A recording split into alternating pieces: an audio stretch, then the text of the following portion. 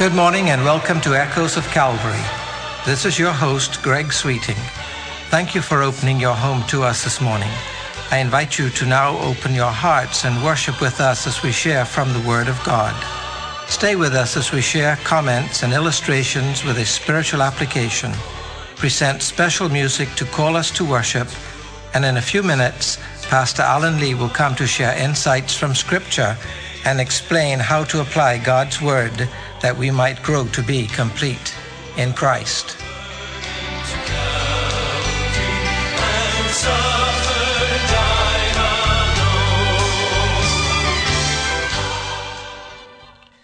In these broadcasts over the years, I've often chosen scientific subjects to talk about, and more often than not, something that speaks to the creation or evolution, so to speak.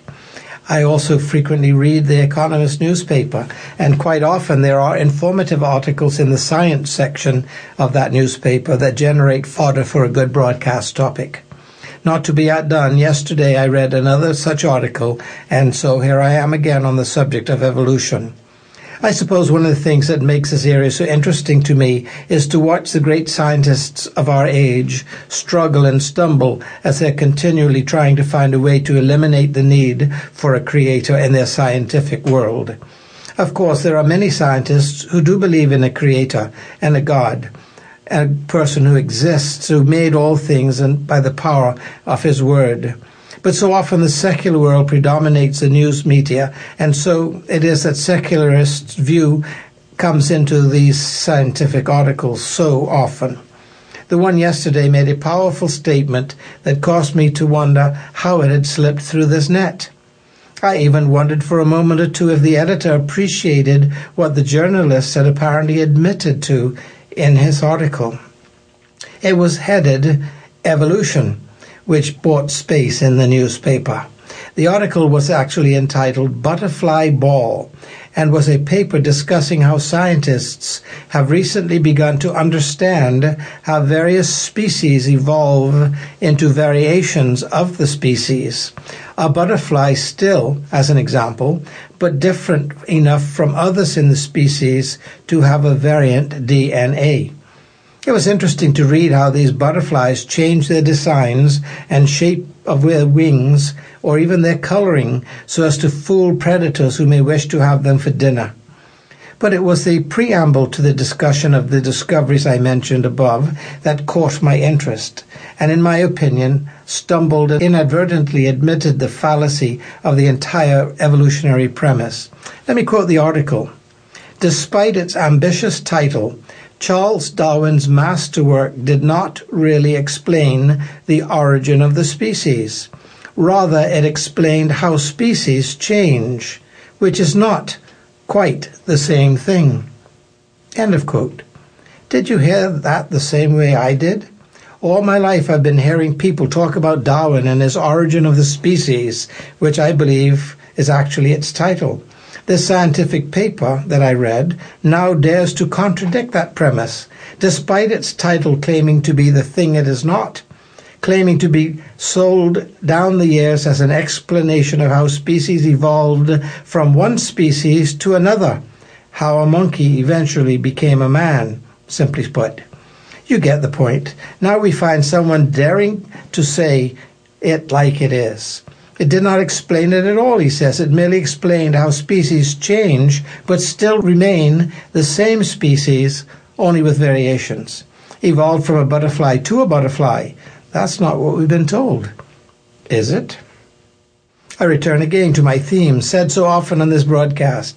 Professing themselves to be wise, they become fools. From Romans. Trying too hard, appearing to be so professional and well-educated, these scientists constantly hit a brick wall when trying to deny God. The more they discover, the more evidence points to a creator God. The more they discover, the more they understand how much they do not know. The God who made us with an intellect and an ability and a desire to discover. an inquisitive mind to inquire and look into things. Children constantly ask why, because they want to know. God wants us to seek and to discover. He's not afraid of our asking why. He made us that way. But it is so unfortunate that we use that inquisitiveness to try and undiscover God, to prove we don't need him, that he doesn't even exist. How wonderful and gratifying and so fulfilling when we discover something new and wonderful about our world or the universe, and we can attribute that to a loving, omnipotent God, a God who cares about us, who loved us with an unending love, who sent his one and only Son to pay a ransom and redeem us so that we could spend eternity in the grandeur and glory of heaven with him. I prefer that, don't you?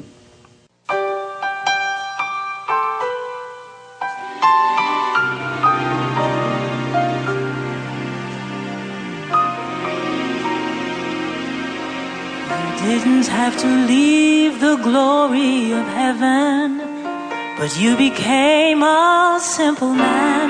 You didn't have to serve the poor and afflicted, but you touched and healed their brokenness. No greater love has been given. You became the ultimate sacrifice. Create in me the heart of a servant. Let this be my sole desire. Show me how to love in the true meaning of the word. Teach me to sacrifice, expecting nothing in return. I want to give my life away, becoming more like you each and every day. My words are not enough. Show me how to love. I saw a bruised and battered woman with her hungry children on the street. Then I heard you ask in that still small voice, what have you done for the least of these? Lord, consume me with a burning fire that melts away my complacency. Then let me be moved with love and compassion, that someone might find a way in me. Show me how to love in the true meaning of the word. Teach me to sacrifice, expecting nothing in return. I want to give my life away, becoming more like you each and every day. My words are not enough. Show me how to love. Open up my eyes that I might clearly see. More and more and more of you, Lord, and less of me. By loving the unlovable and touching the untouchable, let my actions speak louder than my words. Oh, show me how to love in the true meaning of the word. Teach me to sacrifice, expecting nothing in return. I want to give my life away, becoming more like you each and every day. My words are not enough. Show me how to love. My words are not enough. Please show me how to love.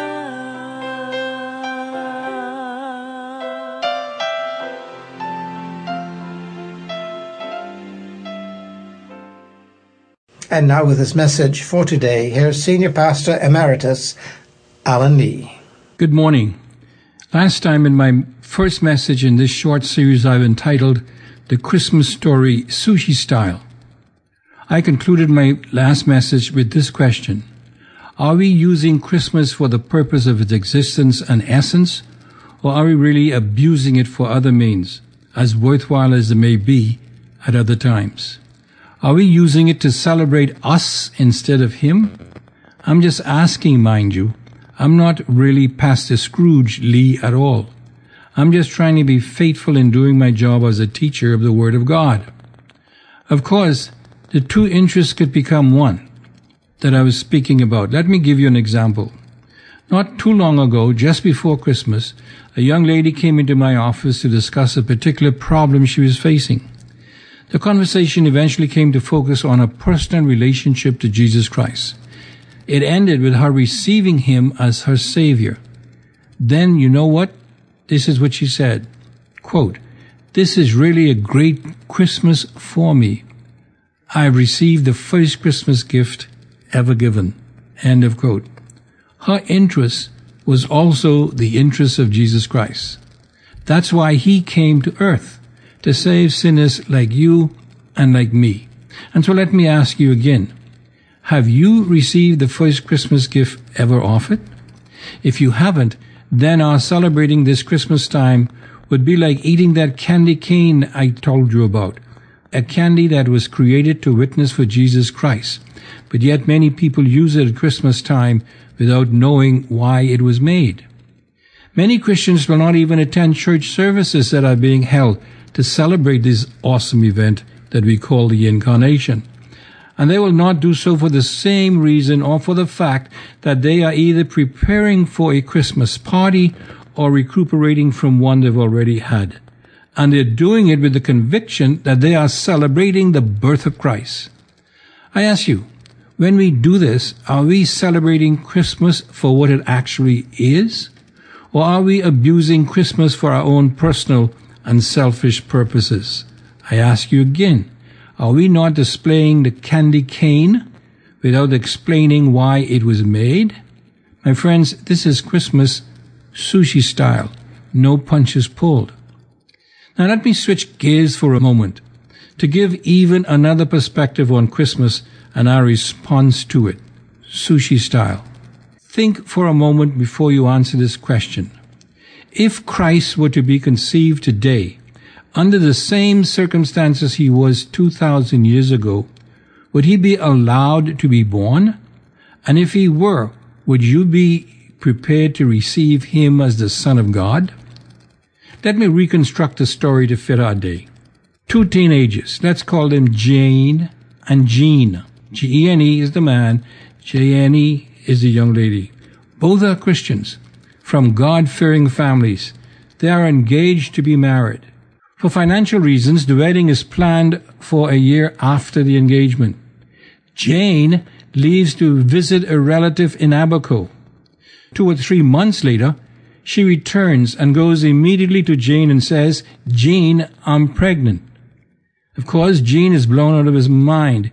He wants to know, first of all, who the man is. Jane tells him it was not a man, but the Holy Spirit. "How do you know that?" Jane asks. "An angel told me so in a dream," Jane responds.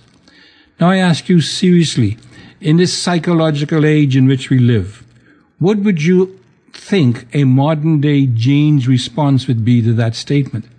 I suggest it be something like this. "My fiancé has flipped. Her religion has gone to her head. Now she's hearing voices." And what about her parents? They would probably give her 2 pieces of advice. First, she needs to see a psychiatrist. She's psychotic. Second, if she did come to them before going to Jane, they would probably say to her, "Get an abortion." You won't even have to let Jane know about it. You can allow this unplanned pregnancy to keep you from having a good future and a happy marriage. So go to one of our clinics. They could do the job quickly and safely and call it a necessary medical procedure, a D&C. Most of our doctors would do it gladly to save you from the mental and psychological stress that this birth would cause you. Now I ask you, would that not fit our present-day culture to the T? I tell you that the moral climate and religious shallowness that we have today, it would be almost impossible for Jesus to be born today. My friends, this is the Christmas story, sushi style, raw and without the modern-day trimming of tinsel and fairy makeover that we have made it. Think about it. Now let's carry the scenario a step further. The teenagers decided to marry anyway, and to eliminate family and social pressure, they decide to leave Nassau and to go and live on Long Island. However, by the time they get to Clarencetown or Deadman's Key, the annual regatta is in full swing. They cannot find a motel or hotel anywhere on the island, not even a house to rent, and Jane is almost ready to give birth.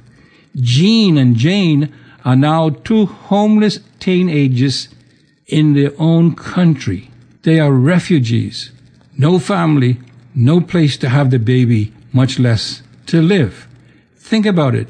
That's not unlike many who come to our shores almost daily, is it? In fact, it's not unlike many who actually live here already, who, whether by design or by no fault of their own, have no place to live. I ask you, what would you do if you were a hotel manager and one of your clerks tells you that a teenage girl who says she was made pregnant by the Holy Spirit needs a place to spend a night before she gives birth to the child? Now I ask you with all sincerity, would you try to find a room for her? Or would you tell her to look elsewhere and recommend getting a flight back to Nassau and head for Sandlands right away?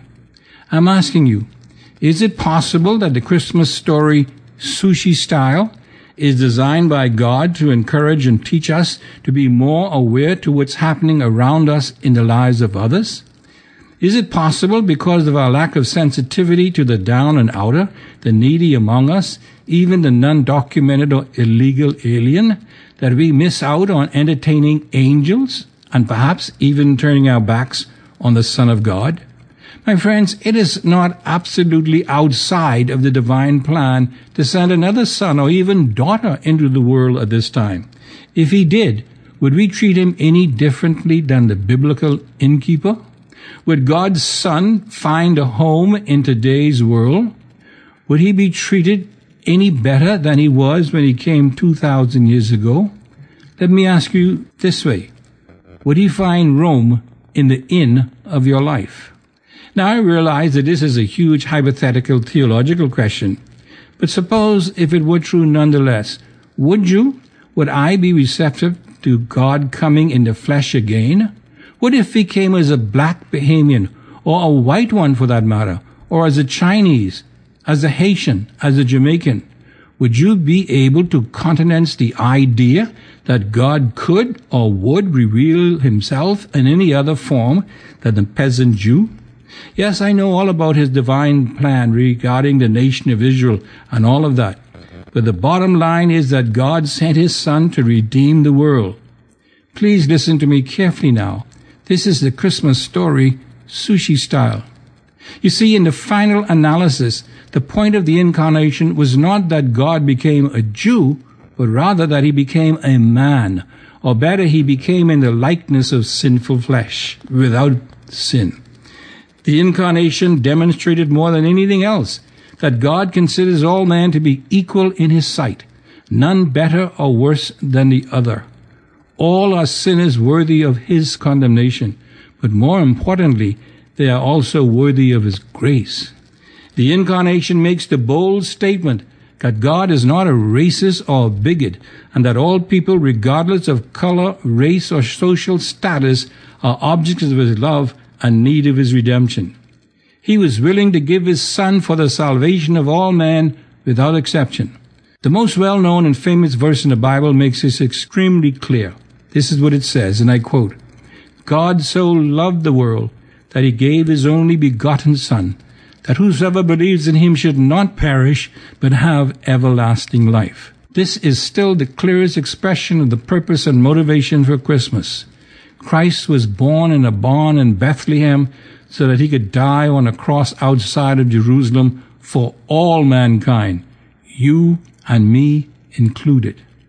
And so, if Christmas does not change your attitude both toward God and your fellow man for the better, then, to use an illustration, again, you're eating the candy cane without knowing why it was made in the first place. Christmas tells us that God loves us. Love for our fellow man tells us that we love God. For as the Apostle John says, if we do not love our brethren whom we have seen, how can we say we love God whom we have not seen? That's Christmas, sushi style, my friends. Think about it.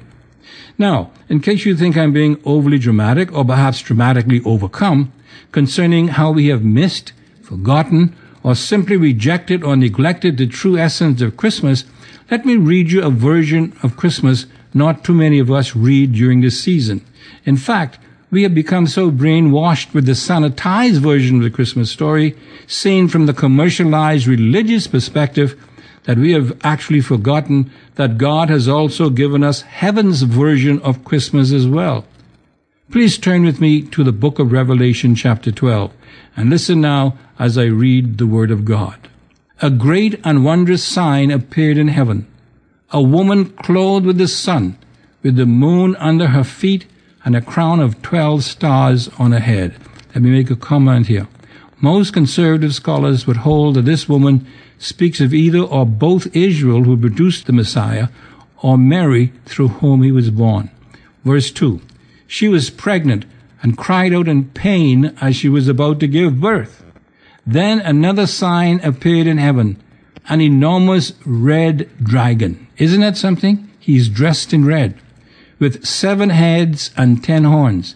Note, not 1 horn, but 10, and 7 crowns on his head. Notice now verse 4. His tail, that's right, he even has a tail, and a long one at that. In fact, it is so long, the scripture said, it swept 1/3 of the stars out of the sky and flung them to the earth. Notice this now. This is heaven's version of the birth of Christ. The dragon stood in front of the woman who was about to give birth, so that he might devour her child the moment it was born. She gave birth to a son, a male child, who will rule all the nations with an iron scepter. And her child was snatched up to God and to his throne. The woman fled into the desert to a place prepared for her by God, where she might be taken care of for 1,260 days. End of quote. I say again, this is one version of the Christmas story we do not read to our children, even though it was told by Jesus himself in the book of Revelation. This is heaven's cosmic version of the birth of Christ. Earth's version is the result of this battle between the forces of God and the forces of the red dragon. The incarnation, my friends, was the most strategic and ingenious military tactic any general ever used against his enemy. Jesus became a man in order to be God's champion, to do battle with the host of hell headed up by the red dragon. He did not come to encourage parties and revelry in his honor. He came to destroy the works of the devil and to set us free from the fear of death and the power of sin that the red monster has over us. And he didn't do it in a manger. He did it on a cross. And just as the red devil waited for the birth of the cosmic Christ in Revelation 12, so he could destroy him, so he waited in Luke 2, in the person of Herod, to destroy the Christ child.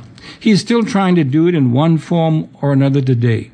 He is doing it by causing us to lose the true significance of Christmas, the time when God's champion entered into the very stronghold of the red dragon to take him on as God's specially designated champion, Emmanuel, God with us. This was a battle to the death for the life of sinful man. The battle was won by God's champion, not in the manger, I say, but on the cross. There Jesus crushed the head of the red devil, that old serpent. And although he bruised his own heel through his death in doing so, he was the mighty victor nonetheless, because he arose from the dead 3 days later. That's the story of Christmas, my friends, sushi style. It tells us that it was God himself who set this cosmos aspect of Christmas in motion. He did so in Genesis chapter 3, verse 15. Listen to these words. Speaking to Satan in the form of a serpent, this is what God said, quote, I will put enmity between you and the woman, and between your seed and her seed. He shall bruise you on the head, and you shall bruise him on the heel. End of quote. That, my friends, is Christmas sushi style. It has to do with the birth of the seed through the Virgin Mary that would crush Satan and his seed forever. It's in the context of a huge spiritual war, not on a silent night, holy night, in an unknown town called Bethlehem. Think about it, my friends. That's the Christmas story, sushi style. As always, this is Pastor Emeritus Alan Lee saying, Selah, think and act on these things.